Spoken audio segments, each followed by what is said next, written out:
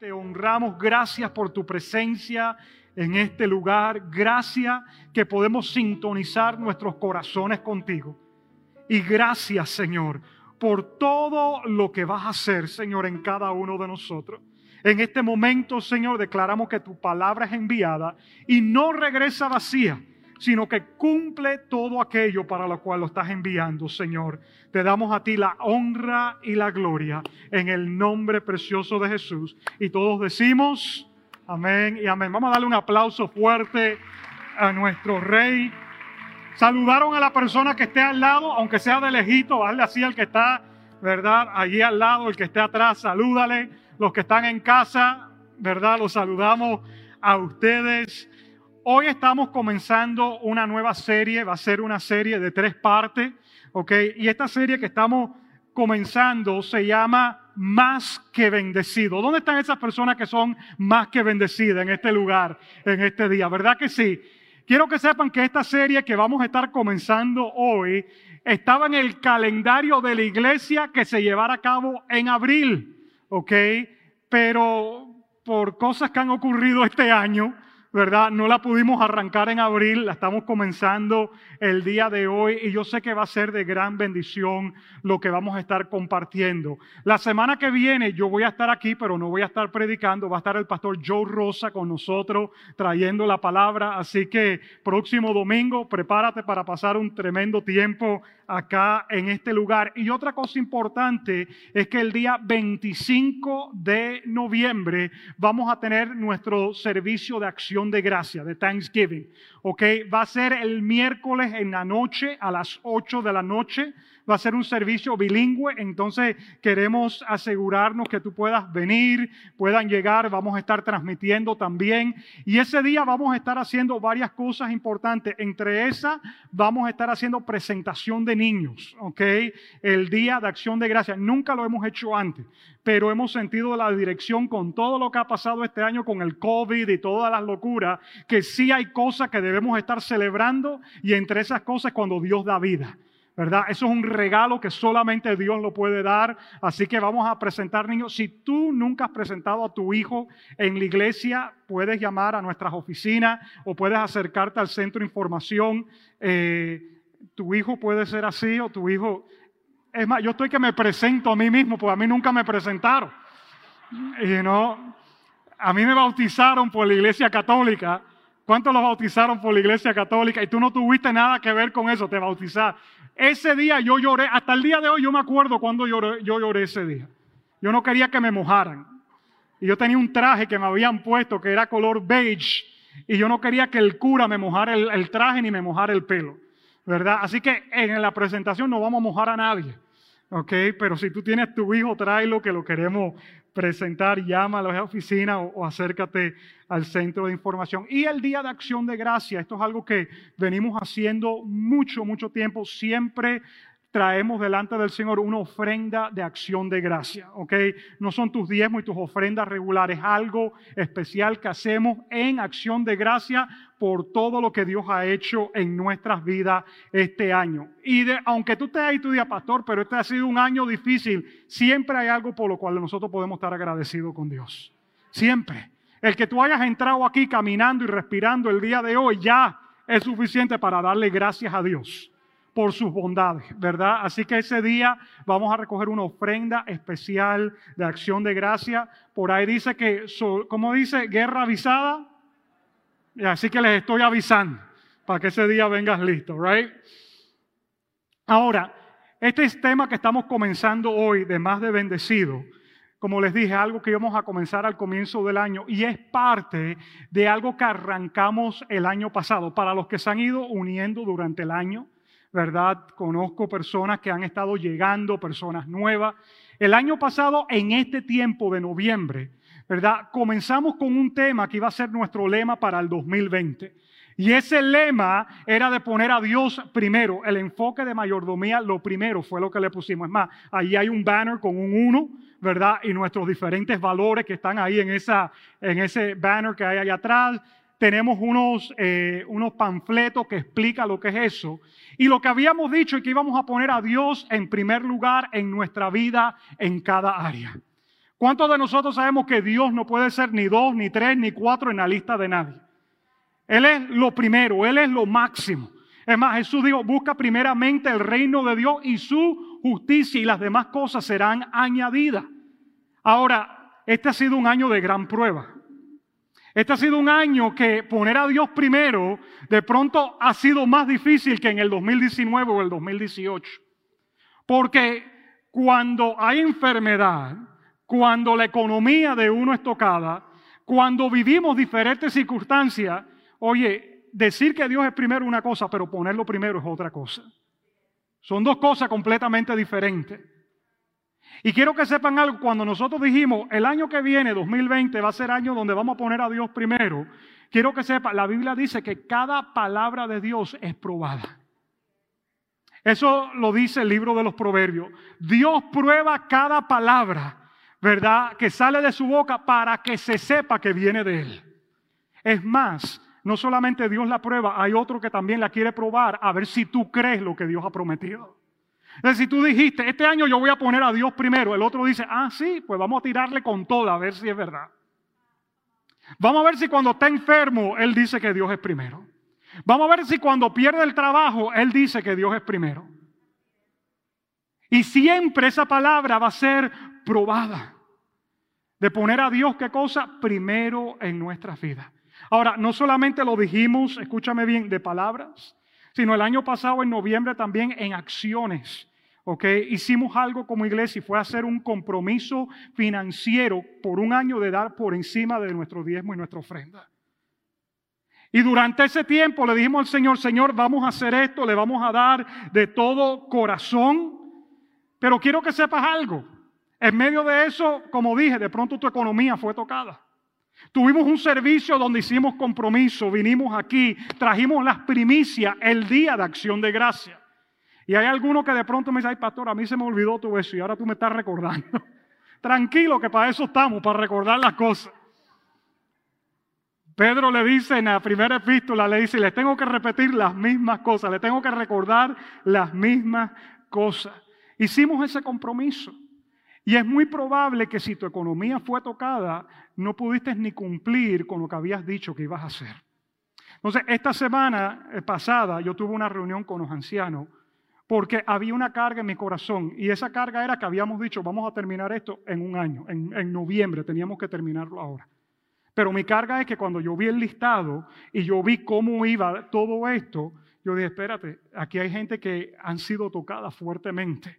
Y entonces lo que decidimos hacer es extender este compromiso hasta junio del año que viene, con el propósito de que podamos terminar lo que comenzamos. Quiero que sepas algo y esto es importante, ¿ok? Yo no quiero que tú andes viniendo aquí con una carga en tus hombros diciendo, oh my God, yo me comprometí a esto y no lo he hecho, me comprometí y no lo he hecho. No, porque a la final del día, queridos, mírenme para acá, tu compromiso no es conmigo, ni tu compromiso es con Numa. Tu compromiso es con Él. ¿Por qué? Porque yo en ningún momento me he puesto aquí, y la gente que son nuevas para que vayan conociendo un poquito de nuestra cultura como iglesia, yo no me voy a parar aquí como si esto fuera una subasta. ¿Cuánto dan? 1,000, a ver, 2,000, 3,000. No. Lo que vamos a hacer aquí es, ¿sabes qué? Tú pregúntale al Espíritu Santo qué es lo que Él quiere que tú hagas. Y Él va a ponerlo en tu corazón. ¿Por qué? Porque el Espíritu Santo le habla a sus hijos. Y el Espíritu Santo se encarga de la iglesia. Así que si el Espíritu Santo habla, tú y yo somos obedientes a lo que Él nos dice. Amén. Así que si por algún motivo tú te comprometiste a dar X cantidad y perdiste tu trabajo, oye, no hay ningún problema que tú vengas a donde mí o vengas y digas, hey pastor, mira, hice esto y no pude porque estoy en esta condición. Tranquilo, veamos a ver cómo lo podemos hacer. Otra persona se acercó a mí los otros días y me dijo, pastor, es más, a mí hasta se me olvidó cuál es el monto que yo había dicho. Y dije, tranquilo, mira, vamos a buscar, llames a la oficina, te vamos a decir. Así que en estos días van a recibir una carta, los que hicieron su compromiso de parte mía. Escuchen, no es para asustarlos. Algunos dicen, ni busquen el buzón esta semana. El pastor va a mandar una carta para cobrar. No. Lo que te voy a decir, mira, te quiero dar las gracias por lo que hiciste. Y te quiero decir, mira, este fue el compromiso que tú hiciste y esto es lo que tenemos hasta ahora. Uno, para recordarte. Y dos, porque hemos tenido casos, míreme para acá, donde personas han dado y no han especificado para qué cosa es. Y al final han dicho, pero ya lo terminé, pero nunca lo especificaste. Entonces queremos, cuando es con plata, queremos las cuentas claras, ¿verdad que sí? Entonces, que no haya malentendido. Entonces, todo esto que les estoy diciendo en este día, es para dejarles saber que estamos comenzando esta serie y vamos a continuar con Dios primero en nuestro corazón y cumpliendo con lo que Él ha puesto en nosotros. Como pastor, escúchame lo que les voy a decir. Cuando hablamos de mayordomía, mucho enseguida lo asociamos con aquí vienen a quitarme el dinero. Escuchen, el día de hoy yo necesito que tú prestes atención a lo que te voy a hablar. Algunos se asustaron porque dijeron, el pastor estaba hablando de nuestra democracia y el reino de Dios. Y terminó esa serie y yo dije, ahora voy para la iglesia, pues no quiero escuchar de política en el púlpito, ahora voy para la iglesia y ahora comenzó a hablar de plata. Entonces, ¿sabes qué? Me voy a tomar otro mes más. No, no te tomes otro mes más. Te necesitamos aquí. Y que tú escuches, de acuerdo a la palabra de Dios, lo que Él ha establecido. ¿Están conmigo, familia? Escucha, el tema de hoy se llama viviendo más que bendecido. Apunta eso, viviendo más que bendecido. ¿Qué significa, pastor, ser más que bendecido? Yo pensaba que ser bendecido ya era lo máximo. No, te tengo una noticia. Dios quiere que tú y yo vivamos más que bendecido. Una pregunta, ¿cuántos son padres aquí? Padres, levanten la mano, no lo dudes, levanten la mano. Algunos como que vi que la mano como que... ¿Cuántos saben que ser padre es una bendición? Levante la mano. Oye, no se levantaron todas las manos que se levantaron antes, que son padres. Vamos a hacer esto nuevamente. ¿Cuántos son padres? ¿Cuántos saben que ser padre es una bendición? Mantén tu mano en alto. Eso, no me la... ¿Tú sabes lo que significa más que bendecido? ¿Cuántos abuelos hay aquí? Levanten la mano los abuelos. Eso que acaban de levantar la mano, mantén la mano en alto, los abuelos son más que bendecidos. ¿Por qué? Porque ser padre es una bendición. Ahora, ser abuelo es más que bendecido todavía. Los abuelos dan un aplauso al Señor. Escuchen. ¿Cómo tú sabes, pastor? ¿Tú eres abuelo? No, pero le veo la cara a todos los abuelos. Oye, ustedes postean más fotos de sus nietos que de sus propios hijos. Ustedes nunca pusieron la cara con sus hijos que ponen con sus nietos. Algunos se tienen que hasta recoger la baba ahora mismo, le estoy hablando y yo le veo la cara de felicidad que tienen. Eso es lo que significa ser más que bendecido. Hay una bendición, pero hay una bendición que es aún mayor todavía. Quiero que sepa, eso es lo que Dios tiene para nosotros. Cuando hablo de vivir más que bendecido. Ahora, presta atención a lo que te voy a hablar en este día. Cuando nosotros damos generosamente, di conmigo generosamente, y aprendemos, a manejar o ser mayordomo de lo que Dios nos ha dado, entonces estamos caminando en ser más que bendecidos. Hace unos años atrás, yo llevé a cabo una serie, la he hecho 2 veces durante el tiempo que soy pastor, acerca de una vida bendecida, del pastor Robert Morris. Y algunos empezaron a poner esos principios en práctica y empezaron a ver bendición en su vida. Pero ocurrió algo, que empezaron a dar generosamente, pero no tenían la mayordomía para poder sostener lo que Dios estaba haciendo. Y quiero que sepas algo en este día, es importante lo que te voy a hablar. No es solamente ser generoso, sino ser buen mayordomo también. No es solamente ser generoso, sino ser buen mayordomo. El plan de Dios, es que podamos usar sus recursos apropiadamente. Él quiere bendecirnos para ser un canal de bendición para otros, Ahora, el dar es parte de ser bendecido. El ser buen mayordomo es la otra parte. El primer punto, ¿ok?, que te quiero hablar en este día, ¿ok?, apunta esto allí, ¿ok? Toma 2 patas. Como una mesa, una silla de 2 patas. Hay 2 componentes, ¿ok?, para una vida bendecida. Número 1, generosidad. Número 2, mayordomía. Número 1, generosidad. Número 2, mayordomía. Quiero que sepas que si tú eres una persona generosa, pero no eres un buen mayordomo, Dios nunca va a poder abrir las ventanas de los cielos sobre ti y sobre mí. Porque no vamos a poder administrar correctamente las bendiciones que Él nos está dando. Hay un hombre que yo conozco que hace unos años atrás recibió un dinero que no estaba esperando. Y este hombre recibió esta cantidad de dinero, se reunió conmigo y él me dijo, mira pastor, me va a entrar esta cantidad antes que lo recibiera. Me dijo, me va a entrar esta cantidad y yo necesito ver cómo hacer con todo esto. Y mira, yo le hice una reunión a él con una persona que es un money manager, una persona que se dedica a manejar dinero para poner los dineros en una cuenta de retiro, un annuity, para que le entre X cantidad del dinero mensual. Esta persona es una persona extremadamente generosa.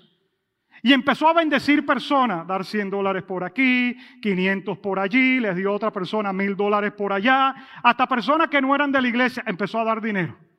Pues tú sabes lo que pasó, que en unos 10 meses gastó todo el dinero que lo podía haber sostenido por una vida entera. Porque era una persona generosa, pero no era una persona con buena mayordomía. Por eso hemos escuchado casos de personas que ganan la lotería y en 2 o 3 años terminan haciendo ¿qué cosa? Gastando todos los millones de dólares que se gastaron, que ganaron.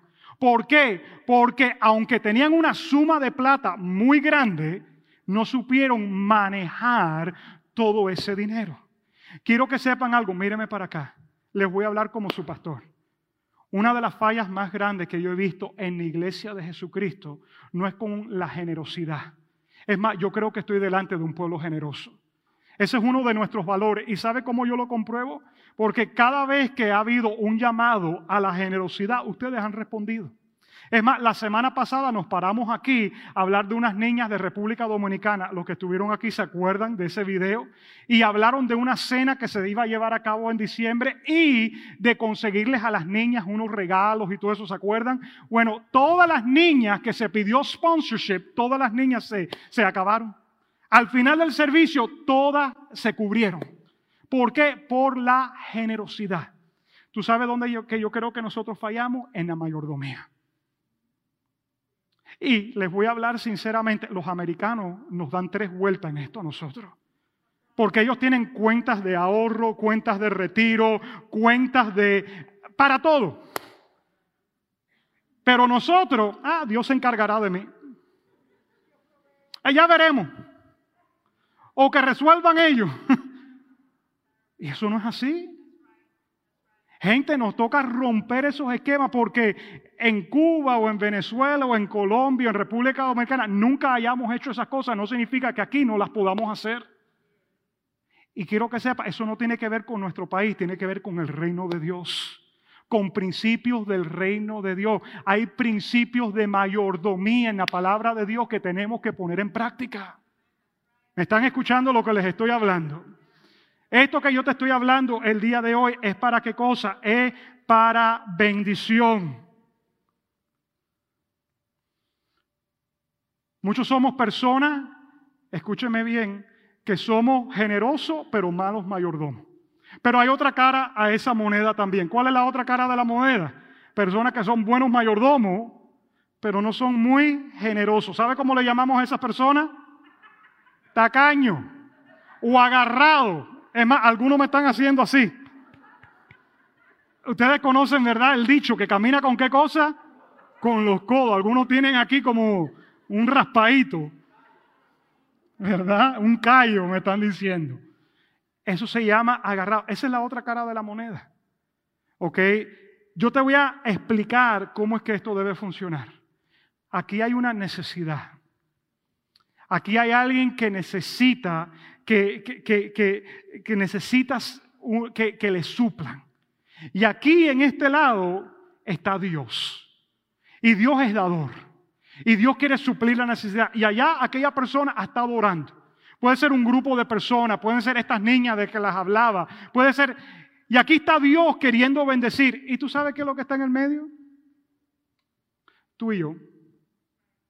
Tú y yo somos los que estamos en el medio entre la necesidad y el Dios que quiere bendecir. Y Dios quiere canalizar sus recursos hacia allá, pero aquí estoy yo en el medio. Y tú y yo tenemos la decisión de tomar si lo vamos a canalizar o si nos vamos a acaparar y vamos a quedarnos con esos recursos. Te tengo una noticia, familia, en este día. Si tú y yo somos de los que decimos, ¿sabes qué? Pues yo no voy a darle esos recursos y me voy a quedar con él. Pues ¿sabes qué? Dios va a utilizar a otra persona entonces. Porque de todas formas, Dios va a enviar los recursos a donde los necesita enviar. Yo quiero ser del grupo que diga, Señor, yo quiero ser ese canal de bendición. Yo quiero que tú me puedas usar a mí. Yo quiero ser de ese que tú utilices. Creciendo me acuerdo que mis favoritos muñequitos en la televisión era Tom and Jerry. ¿Cuánto le gustaba Tom and Jerry? El gato y el ratón. Oye, ese pobre gato, mira que sufrió. Es una cosa impresionante. Unas cuantas veces hasta se moría y todo y regresaba de vuelta.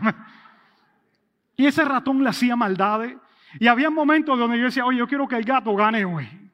Decía, yo quiero que el gato agarre ese ratón y le dé, pero su buena paliza, man. Y un día, ¿sabe lo que hizo el ratón? Le amarró, ¿verdad? Con tornillo, le atornilló un pie, ¿verdad? Al piso.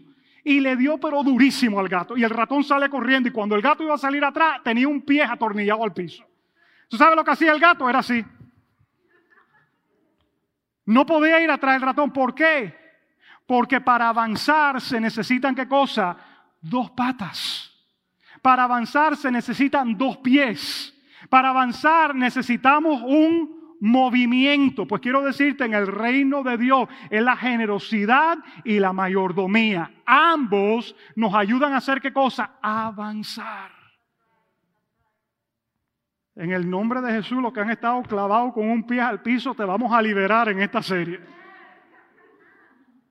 Mira lo que dice Génesis capítulo 12, versículo 2. Génesis capítulo 12, versículo 2, habla al patriarca de la fe que es Abraham. Y mira lo que Dios le dice. Haré de ti una gran nación. Te bendeciré y te haré famoso. La pregunta es, ¿para qué o por qué? Y serás una bendición para todos. ¿Qué le dice Dios a Abraham? Te voy a bendecir y te voy a hacer famoso. ¿Para qué? Para que seas una bendición para todos. No es solamente para que se quede allí. Quiero que sepas algo. Dios quiere bendecir a sus hijos para que sus hijos que lo reflejan a Él puedan ser de bendición a otros. Escucha, y una mala enseñanza que hemos tenido en la iglesia es que bendecimos o damos para tener. Porque mientras que yo más siembre, más voy a cosechar. No, esto no es así. Quiero que sepa, esto es poder dar con el propósito de poder bendecir y ser una extensión de parte de Dios. Yo tengo el privilegio, di conmigo privilegio, de poder dar. Yo tengo el privilegio de poder estar en una posición de bendecir. Qué rico eso, ¿eh? Que Dios te bendiga a ti de tal forma que tú puedas ser de bendición a otros. ¿Cuántos quieren ser bendecidos de tal forma que tú puedas bendecir a los demás? ¿Verdad que sí? Entonces, número 2, escribe. ¿Por qué hablar de dinero, pastor? Una pregunta muy buena. ¿Por qué hablar de dinero? Te lo voy a decir de esta forma. Porque la Biblia habla de dinero. La Biblia habla de dinero. Es más, en el Antiguo Testamento, cada vez que una persona iba a adorar, traía una ofrenda. No había una adoración en el Antiguo Testamento que no fuera acompañada de una ofrenda. Dios se lo pedía a las personas. Acabamos de terminar nuestra conferencia de hombres la semana pasada. Tú sabes que en el pueblo de Israel los hombres tenían que presentarse 3 veces delante de Dios en el transcurso del año. Y las 3 veces Dios le pedía a los hombres que llevaran una ofrenda. Yo digo, oye, ¿por qué no se lo pedía a las mujeres? Se los pedía a los hombres. Porque muchas veces las mujeres son mucho más generosas que nosotros. Y Dios le decía a los hombres, 3 veces se van a presentar delante de mí y las 3 veces van a traer una ofrenda delante de mí. Dios es quien lo habla. Es más, fue Dios quien puso el tema del diezmo en la Biblia, no fue un pastor. Algunos dicen, ¿quién sería el pastor ese que metió eso del diezmo ahí en la Biblia? Amén. Fue Dios. Dios lo puso. Jesús, de 38 parábolas que da, 15 de ellas tiene que ver con dinero o con posesiones. ¿Sabe lo que es eso? De 38 parábolas, 15 tienen que ver con dinero o posesiones. Y aquí está la pregunta. ¿Estaba Jesús tratando de agarrar el dinero de ellos? Te lo voy a poner en otra pregunta, ¿ok? ¿Estoy yo como su pastor tratando de agarrar su dinero? Te lo voy a decir así. Yo no necesito aquí el dinero de nadie. Y de pronto dices, pastor, claro que tú lo necesitas. Si no tienes mi dinero, no vas a pagar la luz, no vas a pagar el edificio, no vas a pagar el agua de esta cosa. No, quiero darte las noticias en este día que yo no necesito tu dinero. El dinero que nosotros usamos aquí es el dinero de Dios. Ahora, aquellos que piensan que es su dinero, quiero dejarte saber que es algo muy peligroso. Porque todo lo que nosotros tenemos no nos pertenece a nosotros, le pertenece a Dios. Lo que está en tu cuenta de banco no es tuyo, es de Dios. La camisa que tú tienes puesta en este día no es tu camisa, aunque está bajo tu cuidado. Pero si Dios en algún día me dice, oye, esta chaqueta que tú tienes puesta, yo quiero que tú se la regales a Luis que está aquí, que mira, está con los brazos cruzados y tiene frío. Dásela a Luis que tiene, y el Señor me dice, dásela. ¿Sabe lo que a mí me toca hacer? Darle la chaqueta. Porque aunque la chaqueta está bajo mi cuidado, no es mía, ¿le pertenece a quién? A Dios. Así tenemos que empezar a ver las cosas. Mira lo que dice Salmo 24, versículo 1. Acompáñame allí. Salmo 24, 1. Este versículo yo lo tengo puesto en mis cheques. ¿Okay? Algunos no saben ni lo que es un cheque.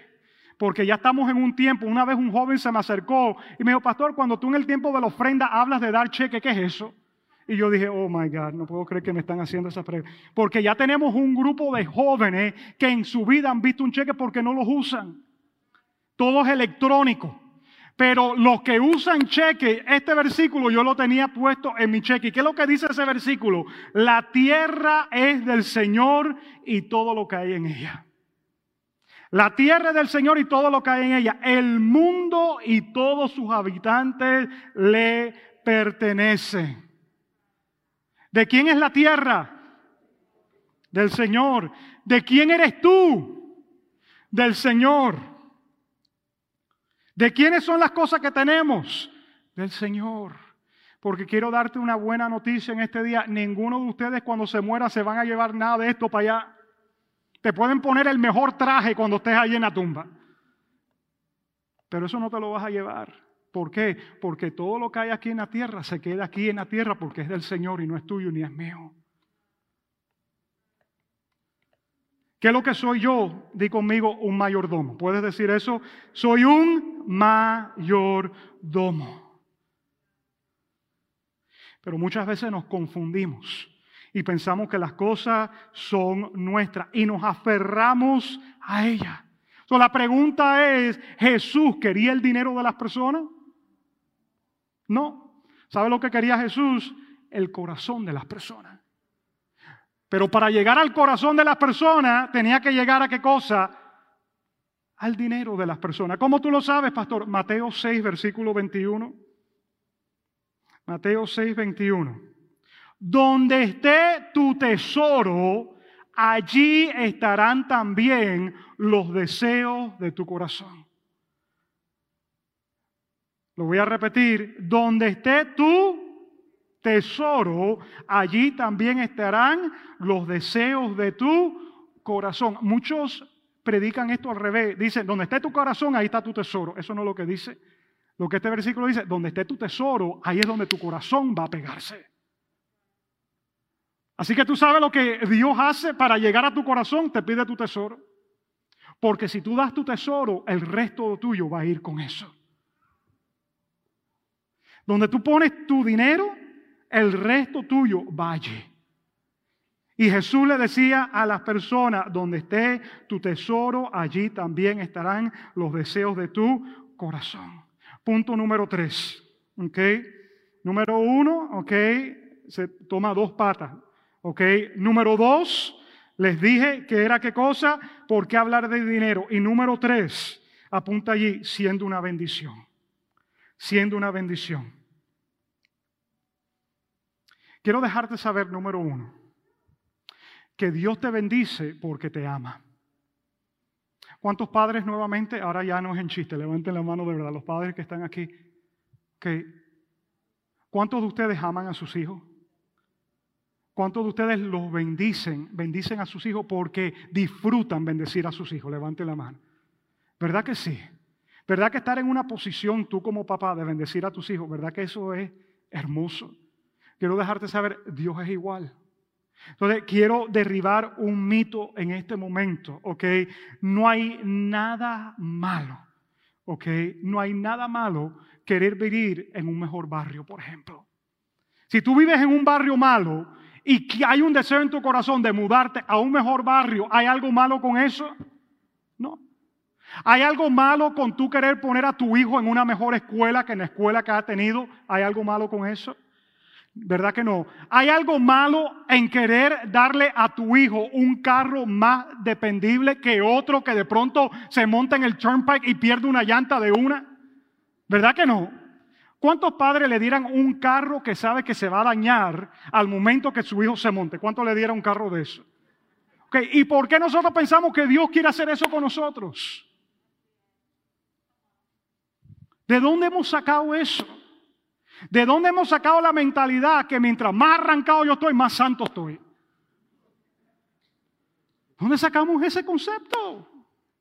Oye, si Dios es un padre bueno, Él quiere hacer ¿qué cosa? Bendecir a sus hijos. No hay nada malo en querer que tu familia sea bendecida. ¿Ok? Ahora, presta atención. Él también nos quiere bendecir para que seamos de bendición. No solamente para que yo me quede bendecido y ay, qué rico ser bendecido. No, Él te quiere bendecir ¿para qué? Para que pueda ser de bendición. Acompáñame a Primera de Crónicas, con esto voy a cerrar. Capítulo 4, versículos 9 y 10. En Primera de Crónicas 4, versículos 9 y 10, aparece un personaje que solamente aparece en la Biblia aquí. Y hace unos años atrás escribieron un libro sobre este hombre llamado Jabez. El libro se llamaba La oración de Jabez. ¿Alguien leyó ese libro alguna vez? Jabez Prayer, ¿verdad? Ok, de este hombre Jabez solamente hay 2 versículos escritos en toda la Biblia. Aquí los vamos a leer en este momento. Dice, había un hombre llamado Jabez, quien fue más honorable que cualquiera de sus hermanos. Su madre le puso por nombre Jabez porque su nacimiento le causó mucho dolor. No le ponga a tu hijo Jabez, ¿ok? Él fue quien oró, miren la oración que hizo, al Dios de Israel diciendo, ay, si tú me bendijeras y extendieras mi territorio, te ruego que estés conmigo en todo lo que haga y librarme de toda dificultad que me cause dolor. Y Dios le concedió lo que pidió. Miren la oración de Jabez. Ok, bendíceme y extiende mi territorio. Te ruego que estés conmigo en todo lo que haga. Ok, y que me libres de dificultad. Ahora, en esta parte donde dice aquí que me cause dolor, otras versiones dicen y que no cause dolor a nadie. So, Jabez, ok, una pregunta. ¿Esto es una oración mala, la que acaba de hacer él? ¿Es una oración terrible, la que él acaba de hacer? No, Porque mira lo que dice al final, y Dios le concedió lo que pidió. Si hubiera sido una oración mala, ¿por qué Dios se lo va a conceder?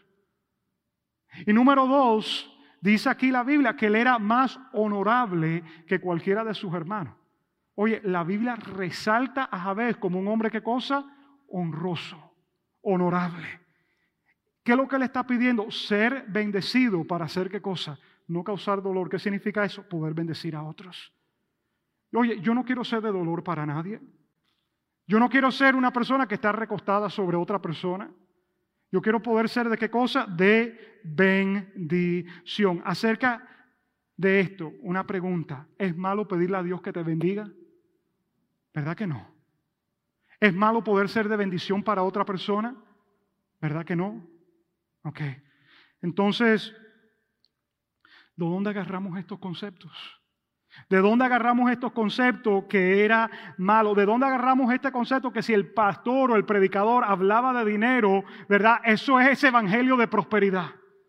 Y eso está malo. Quiero darte saber en este día que no hay nada malo en querer ser bendecido. No hay nada malo en saber que tu Padre disfruta poder bendecirte. Pero entender que eso no es para que se quede aquí, sino que Dios te quiere bendecir para que tú puedas ser un canal de bendición y poder bendecir a otras personas. ¿Me están entendiendo? Para poder hacer eso, no es solamente ser generoso, sino poder ser buenos mayordomos con lo que Dios ha puesto en nuestras manos. Y de eso te vamos a hablar en este tiempo, de la mayordomía, de cómo manejar lo que Dios pone en nuestras manos.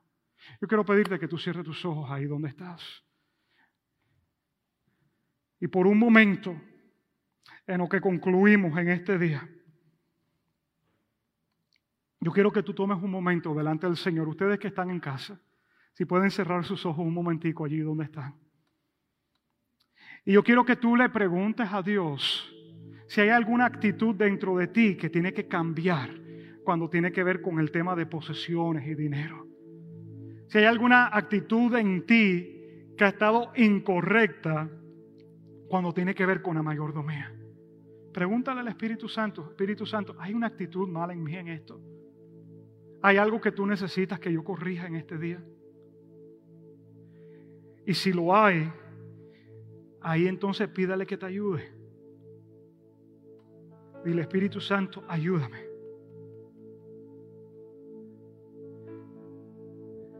Ayúdame a ser un buen mayordomo, o ayúdame a ser generoso, cualquiera de las dos. Ayúdame a tener ambas en mi vida, Señor. Ayúdame a entender, Señor, que todo lo que tengo en las manos mías es tuyo, Señor. Ayúdame a entender, Señor, que no hay nada malo en ser bendecido. Gracias por tus bendiciones. Dale gracias a Dios por las bendiciones que Él ha derramado sobre ti.